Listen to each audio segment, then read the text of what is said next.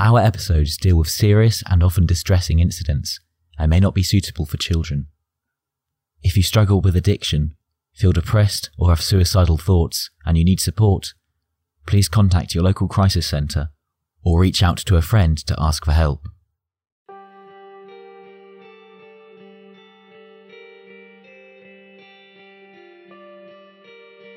In 2013, The New Yorker would write an intimate portrait of tech entrepreneur and co-founder of Reddit, Aaron Swartz, calling him brilliant and beloved.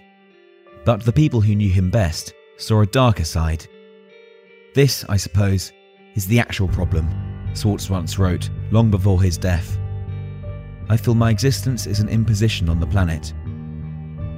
His girlfriend, Taryn Steinbrickner-Kaufman, would tragically find Swartz dead, hanging from a belt in his bedroom on January 11th, 2013, a young man pushed to the edge by an overzealous Massachusetts Attorney General who charged him with 13 felony accounts for having hacked the MIT database JSTOR.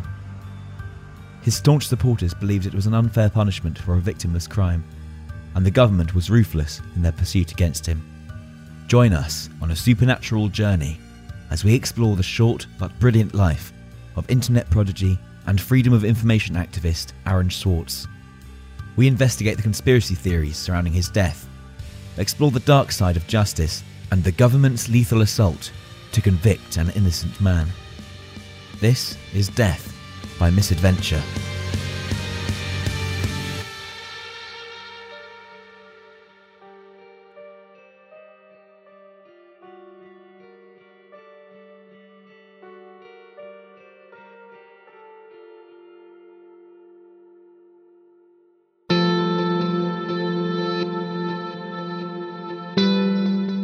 Aaron Swartz was born on November 8, 1986, under the zodiac sign of Scorpio, in Highland Park, a suburb of Chicago, to Susan and Robert Swartz. He had two younger brothers, Noah and Benjamin. The oldest of three boys, his grandfather ran a sign-making company, which his father later took over and turned into a small software company. Aaron was a gifted child and demonstrated immense potential that his parents encouraged. He spent most of his time playing with computers, and he was introduced to the internet in 1992 and spent much of his time online reading email, joining discussion groups, and surfing the web. What set Aaron apart from most kids was his intense curiosity and the desire to learn. He was always exploring and trying to figure out how things worked. The school he attended, North Shore Country Day School, was located 6 miles away from his home, so he didn't live near many of his classmates. Instead, he made friends online, and the internet became his primary social outlet to communicate and share ideas with others after school. In his personal blog, Aaron Swartz wrote that in 7th grade, his class was asked to do a project on the great men who made America. Other kids chose civil rights leaders, politicians, and even scientists, but not him. He was a big tech geek, and he chose his hero, Tim Berners-Lee, the inventor of the World Wide Web. One of Aaron's first assignments was to do some research and answer a list of questions provided by the instructor, one of them being, "What did your contemporaries think of you?" But a few of the questions, like, "Do you have any regrets?" he couldn't answer himself, so he decided to reach out to Tim Berners-Lee to ask him personally. So with some trepidation, he carefully composed his email and sent it out, hoping for the best. A few days later, he received a short reply. "Regrets?" Tim Berners-Lee said, "I have a few, but then again, too few to mention." However, Aaron's favorite answer was his response to one of the theme questions he asked. "How do you think your work has shaped America?" He replied, "I was an Englishman living in France and working in Switzerland. It's got nothing to do with America." Aaron proudly reported this back to his teacher, complaining about his assignment's American centrism. When he was 12, Aaron's father took him on a business trip to MIT. During his visit, he had the opportunity to spend the day with MIT professor Philip Greenspan, who was teaching a class on the principles of building web applications. Aaron was so inspired by the class that he immediately went home and tried to make something. The first thing Aaron built was an online encyclopedia, similar to Wikipedia, that anyone could edit, but initially was only used by his parents and friends. The second project he made was to grab news stories from various news sites and combine them into one page. At the time, this was pretty difficult. Each news site had its own format, and you had to write software to read each one individually. However, that did not discourage Aaron, and it eventually became the spec for which would become later RSS 1.0. Clearly, an exceptionally gifted young teen with no fear. In 1999, when Aaron turned 13, he created the website theinfo.org, a collaborative online library. Theinfo.org made Swartz the winner of the Ars Digita Prize, given to young people who create useful, educational, and collaborative non-commercial websites. However, the following year, much to his parents' dismay, bored, Aaron left high school and began studying computer-related courses independently in the Chicago area. During this time, Aaron helped to author the RSS web syndication specification that provided a standardized format to publish frequently updated works, such as blog posts, news articles, audio, and video content. Although he was quickly becoming a tech pioneer, lurking in the shadows would be a cloud of depression that would continue to haunt him. "Everyone gets colored by the sadness," Swartz once wrote in his blog. "You feel as if streaks of pain are running through your head. You thrash your body. You search for some escape, but find none."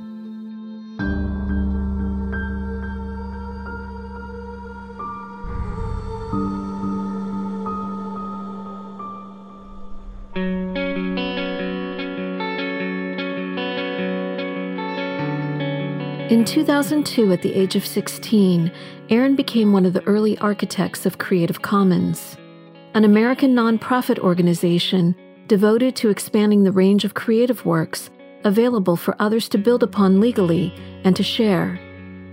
As a teenager, he helped design the code layer to their licenses and helped build the movement that continues to carry them to this day. His contributions to the internet continued to be prolific.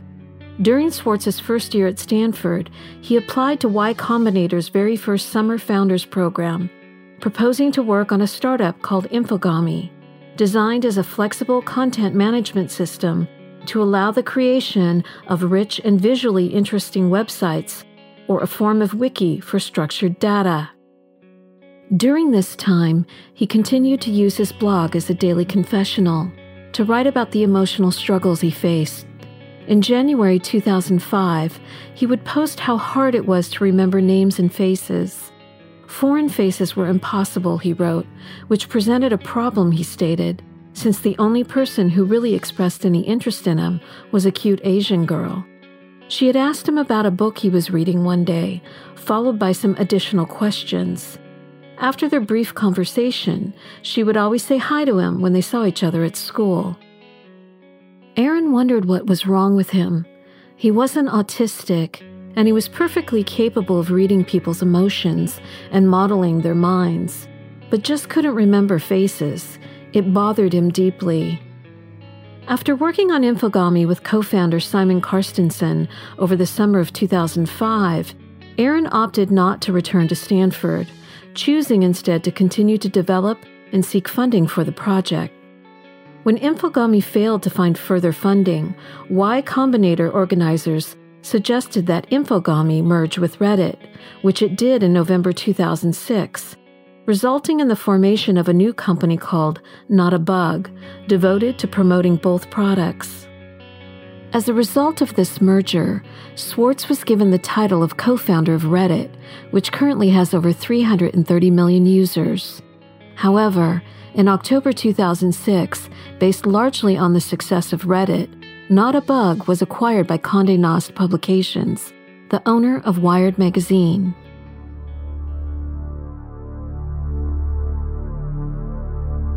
The New Yorker would later write, Swartz moved to San Francisco to work at Wired's office, which was a condition of his company's sale.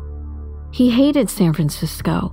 It was too loud, the people were shallow, walking around was terrifying to him. Aaron couldn't stand his new job. He would write the following post in his blog. "The first day I showed up here, I simply couldn't take it. By lunchtime, I had literally locked myself in a bathroom and started crying." Swartz, a Scorpio, was a sensitive soul who was ruled by his emotions and had a dark side. After a couple of months at Wired Digital, he went on a trip to Europe. Then his colitis flared up painfully, and he hid out in Cambridge and contemplated suicide. He didn't tell anyone in the Wired office why he was gone so long. Half annoyed and half worried, his boss checked his blog and found a chilling story about a person named Aaron who got fired from his job and committed suicide. She called the Cambridge police, who tracked him down to a local restaurant in Harvard Square, where he was writing his blog. A few days later, he was fired. By this time, his brilliant mind continued to be restless, and his desire to help others led him to establish Watchdog.net. His role as an activist was in full swing. On December 27, 2010, Aaron filed a Freedom of Information Act request to learn about the treatment of whistleblower Chelsea Manning, the alleged source for WikiLeaks. However, the most karmic chapter in his life began in 2007, when he began dating a much older woman, Quinn Norton, a single mom. Soon, Aaron's life would take a deadly turn and slowly begin to unravel.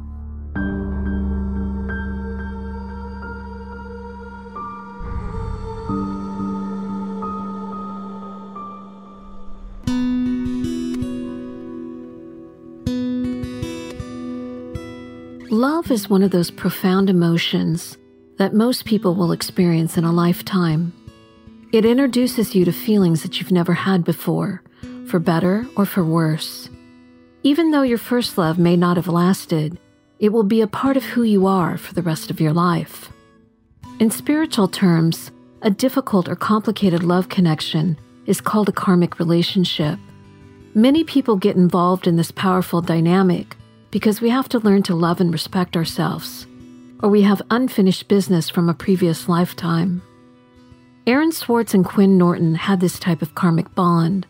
The age difference between the couple was substantial. Aaron was barely 20 when they met, and Quinn was a 33-year-old mom going through a difficult divorce with British journalist Danny O'Brien. The couple came from very different backgrounds. Quinn grew up poor. Her father was a Vietnam vet who struggled with drug addiction and was sent to San Quentin when she was just 17 years old. This traumatic experience later inspired her to write about judicial reform and restorative justice. Aaron's childhood was more idyllic. He was born into a loving Jewish family in an upper-middle-class neighborhood and was encouraged to be intellectually curious.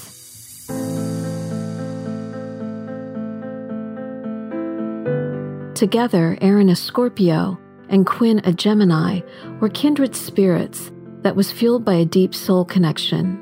He loved her unconditionally, and his devotion carried her through a messy divorce. However, like most karmic relationships, one party tends to serve only their own self-interest and needs. Quinn was the taker, and he was the giver. It appears her daughter Ada helped to complete the special bond they shared. Quinn would write on her blog, Aaron loved her daughter so much, it filled the room like a mist. He was transported by playing with her, and she bored right into his heart. In his darkest moments, when Quinn couldn't reach him, her daughter Ada could still get through to him, even if only for a moment. Quinn would state together they loved the world, with the kind of love that grips and tears. They were fearsome creatures. Quinn, a writer-activist, was an outspoken voice for the open source and free speech communities, hackers, and people working with digital security and privacy. Most likely, Aaron's Scorpio nature was attracted to her smart and rebellious lifestyle, and together they explored life's mysteries. Of course, their love story would not have a fairy tale ending. The couple's relationship would soon be destroyed by an investigation. They had endured so much together, but it eventually ruined the love affair between two difficult people. However, it was much more complicated than that. This chapter in Aaron's life had many twists and turns. He was a risk-taker and was willing to roll the dice in his pursuit of freedom of knowledge.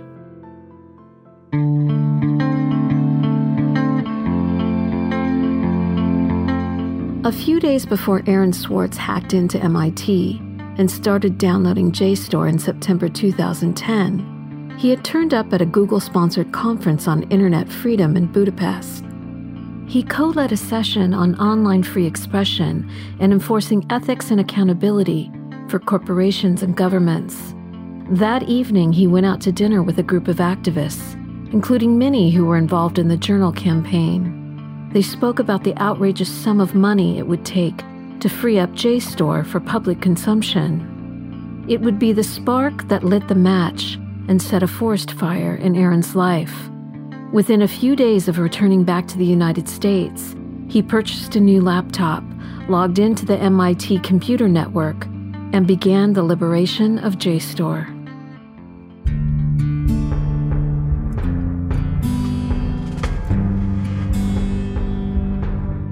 On the night of January 6, 2011, Aaron Swartz was arrested near the Harvard campus by MIT police and a Secret Service agent. He was arraigned in Cambridge District Court on 2 state charges of breaking and entering with an intent to commit a felony. But instead of calling his lawyer when he got arrested, he called his girlfriend Quinn Norton instead. The fact that he made his one call to her made the DOJ believe she knew what his real motive was behind the MIT break-in, and perhaps would lead the investigators to additional crimes he may have committed. It would be a mistake he would later regret.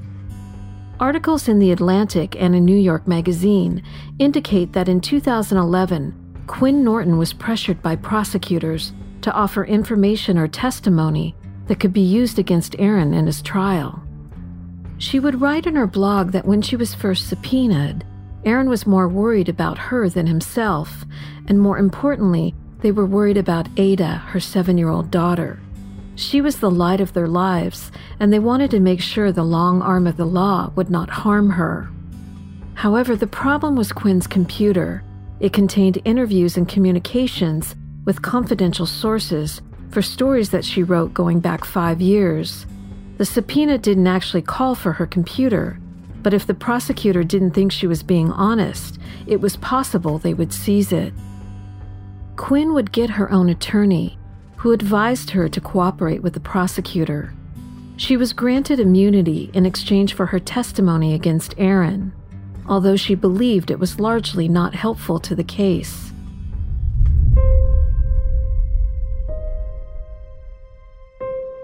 In July of 2011, a grand jury indicted Aaron Swartz on 4 counts, including wire fraud, computer fraud, and recklessly damaging a protected computer. It added another 9 counts in September of 2012. The internet whiz kid was now facing over 30 years in prison. The New Yorker wrote his family was horrified. His first lawyer told the prosecutors he felt that Aaron was a suicide risk, but they told his legal counsel that he'd be safe in jail. However, although his father thought that his son could survive prison, he couldn't live with the potential of a felony conviction. In the end, Aaron felt betrayed by his one true love.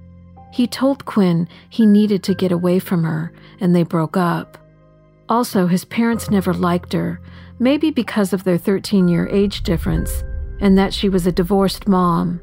Or perhaps they had a sixth sense of what deadly fate lay ahead for their son.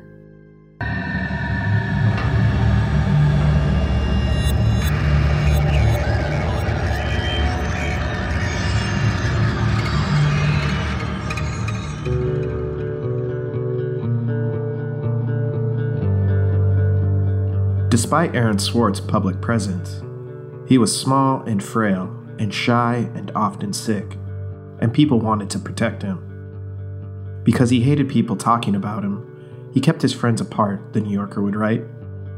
He was different with different people, and with the same people at different times, partly because he was young, and was changing, as most people change between the ages of 14 and 26. He was born with the life path number 7, the sign of the mystic. Many 7 life paths feel as though they're old souls who are here exploring the material world. They are often on a different wavelength or operating on a higher vibration than others. They are bright, intelligent, and intense. Adept at solving technical problems and discovering things, they are seekers of truth and an explorer of life's mysteries, which I believe accurately describes Aaron Swartz. He was a teacher who was always happy to share his wisdom and would write on his blog, "I think deeply about things and want others to do likewise. I work for ideas and learn from people. I don't like excluding people. I'm a perfectionist. But I won't let that get in the way of publication. Except for education and entertainment, I'm not going to waste my time on things that won't have any impact. I try to be friends with everyone, but I hate it when you don't take me seriously. I don't hold grudges. It's not productive, but I learn from my experience. I want to make the world a better place."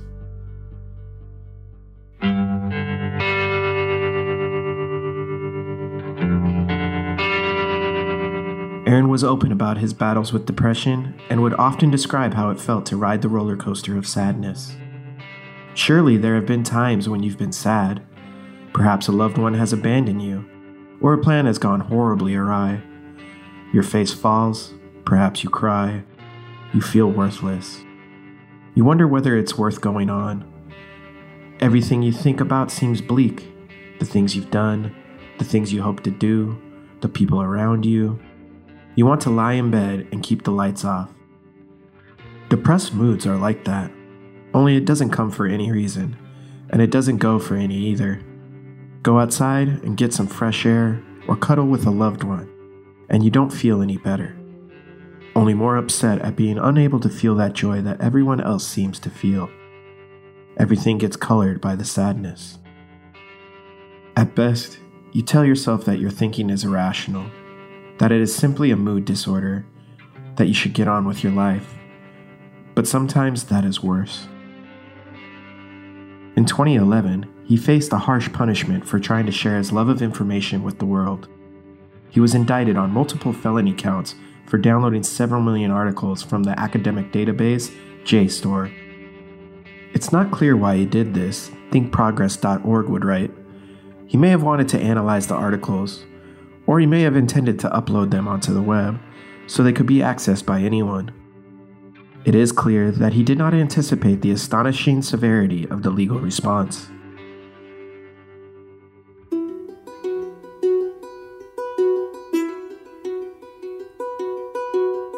To complicate matters and add to his emotional turmoil, for several months in the first half of 2012, his mother was terribly ill. Aaron's father stopped working on his case completely to take care of her, and perhaps he felt helpless.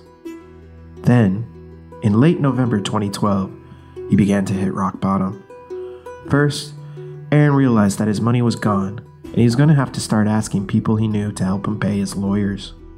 This was something he dreaded and didn't want to do. Second, while he had previously tried to keep the case quiet in order to give MIT a chance to reverse its stance without embarrassment, now he and others recognized that this strategy had failed. For 2 years after his arrest, Aaron had managed to continue with his work and posting his most intimate thoughts on his blog, avoiding the crushing weight of imposition and dependency. However, his father had spent more time on his case than he had, and now the family was in crisis, with his mother ill and Aaron facing significant prison time. His friend Matt Stoller became deeply concerned about him and told his buddy Alec that he felt Aaron was a bit too calm before Christmas and thought he might try to kill himself. It was like he had one too many options. It was now officially on the table. The prosecution offered Swartz a plea bargain where he would serve 6 months in federal prison, but he rejected it. 2 days later, after the prosecution rejected a counteroffer by his legal team, the following happened.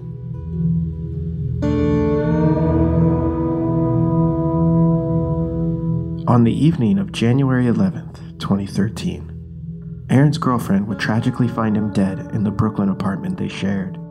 He had hung himself.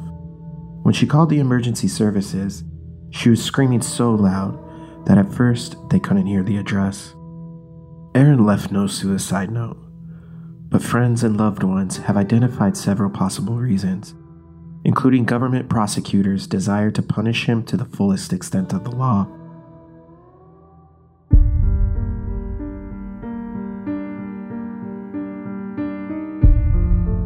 After his death, his girlfriend Taryn would write a heartbreaking post to dispel the myth of his depression. She believed Aaron's death was caused by an overzealous prosecution that would financially and emotionally bankrupt him over a period of 2 years. She would write, "The Aaron I knew was sociable and excited to spend time with his favorite people, right up to the very end. On January 9th, 2 days before he died, he spent hours deep in conversation with our Australian friend Sam about the new organization Aaron was in the early stages of building. Sam asked him whether he had support, and Aaron replied that everyone who was competent enough to support him was, in fact, supporting him. Classic Aaron, pessimistic, arrogance, but also a reminder that he knew his friends were standing with him."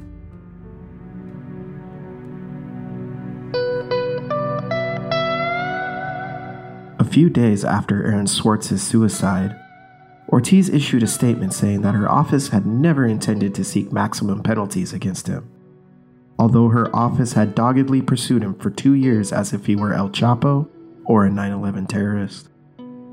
However, to add insult to injury, the same day Ortiz's husband Tom Dolan scolded Swartz's family for issuing a statement criticizing the prosecutors and MIT. He said, "Truly incredible that in their son's own obituary, they blame others for his death and make no mention of the 6-month offer." Esquire writer Charlie Pierce replied, "The glibness with which her husband and her defenders toss off a mere 6 months in federal prison, low security or not, is a further indication that something is seriously out of whack with the way our prosecutors think these days. Also, it clearly illustrates a lack of remorse or sensitivity towards the tragic loss of such a bright soul and the government's desire to make an example out of Aaron Swartz." In the end, his death prompted an outpouring of grief around the world. For many in the online community, he had been both a hero and a pioneer who tried to make the world a better place.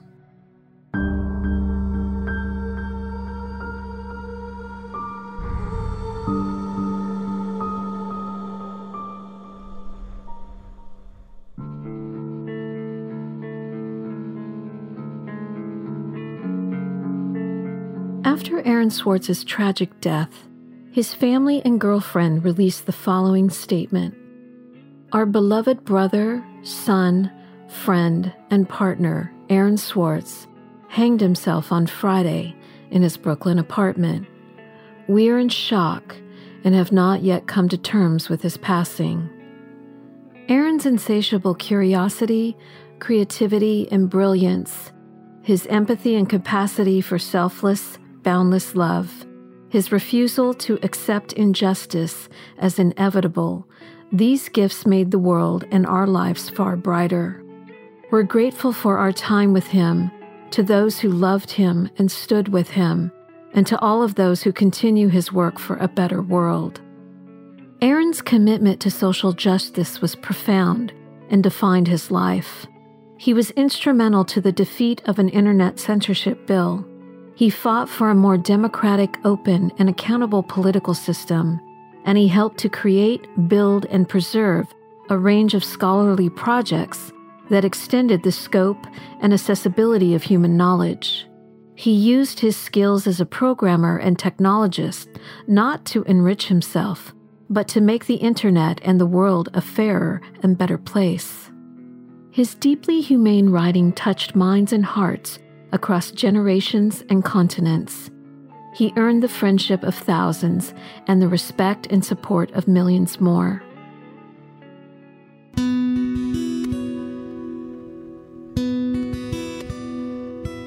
A live stream of his memorial service was held on Thursday, January 24th at the Internet Archive. Thousands of people watched and left comments on his remembrance page to celebrate his life, each one sharing their stories of loved ones they had lost and how much they appreciated his brilliance and contribution to the internet. Taryn, Aaron Swartz's partner of 20 months, opened the service saying, "The night before he died, we shared a grilled cheese sandwich." She talked about his love of cheesy foods and his excitement over the possibility of a $1 trillion coin, and told the mourners, "We must change the world by fighting for open access and destroying the Computer Fraud and Abuse Act, which she said allowed prosecutors to hound Swartz to death." Tim Berners-Lee called Swartz wise beyond his years before describing how surprised he was to learn he was only 14 when they first met. "Aaron saw coding as a way to change the world," said Lee. "We've lost an elder," he added, before concluding with the hopeful thought that perhaps if we come together and work towards Swartz's ideals, the world can compensate for his loss. The most heartbreaking comments were from his father, Robert Swartz. He commented on how Zuckerberg is idolized, but his son was labeled a malicious hacker, and the government's claims about Aaron were false. He added his son was killed by the government, and MIT betrayed all of its basic principles. Aaron could have done so much more, and now he's dead. He closed by saying, "We must never stop trying to make the world a better place."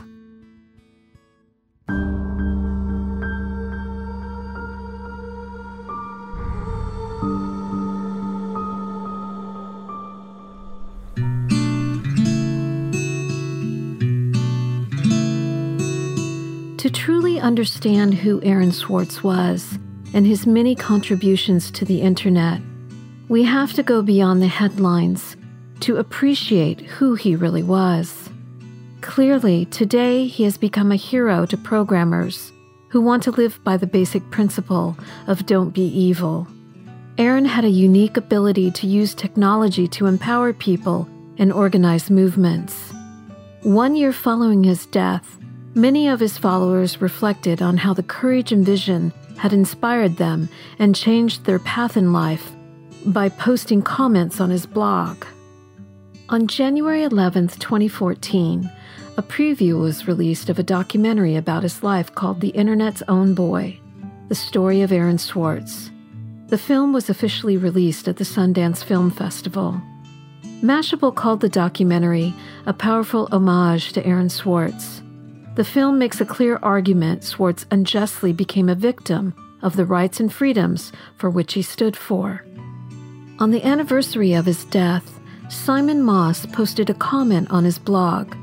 He wrote, "In life, I knew Aaron as a friend of friends, a thinker whose questions would challenge and inspire all of us who work for a fairer world. Since he died, I've seen him everywhere, on the cover of the street magazines in Greece, in the speeches of campaigners in Britain, on T-shirts in America. I've seen Aaron inspire a movement, not of hackers and professionals, but of everyday people standing up for what's right. And I've seen the remarkable bravery and commitment of Taryn and Aaron's family, ensuring that his legacy lives on." In February 2015, the producers of the documentary Kill Switch, The Battle to Control the Internet, highlighted how Aaron Swartz and Edward Snowden's lives paralleled one another as they freed information for millions on the internet.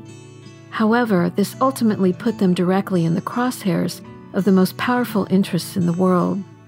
Sadly, Aaron gave his life for the freedom of information, and Snowden now lives in exile in Russia, too afraid he will be arrested and spend the rest of his life in prison if he decided to return home to the United States of America.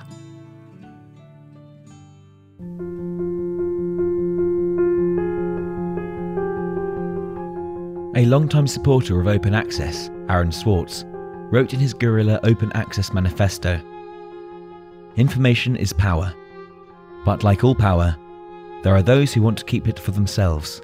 Those with access to these resources, students, librarians, scientists, you have been given a privilege You get to feed at this banquet of knowledge, while the rest of the world is locked out. Meanwhile, those who have been locked out are not standing idly by. You have been sneaking through holes and climbing over fences, liberating the information locked up by the publishers, and sharing them with your friends. But all of this action goes on in the dark, hidden underground. It's called stealing or piracy, as if sharing a wealth of knowledge were the moral equivalent of plundering a ship and murdering its crew. But sharing isn't moral. It's a moral imperative. Only those blinded by greed would refuse to let a friend make a copy. However, the government underestimated the code of integrity that Aaron Swartz lived by. In the end, he found a way to lead this world an innocent man, and to become an internet legend. After his death, the prosecution dropped all charges against him.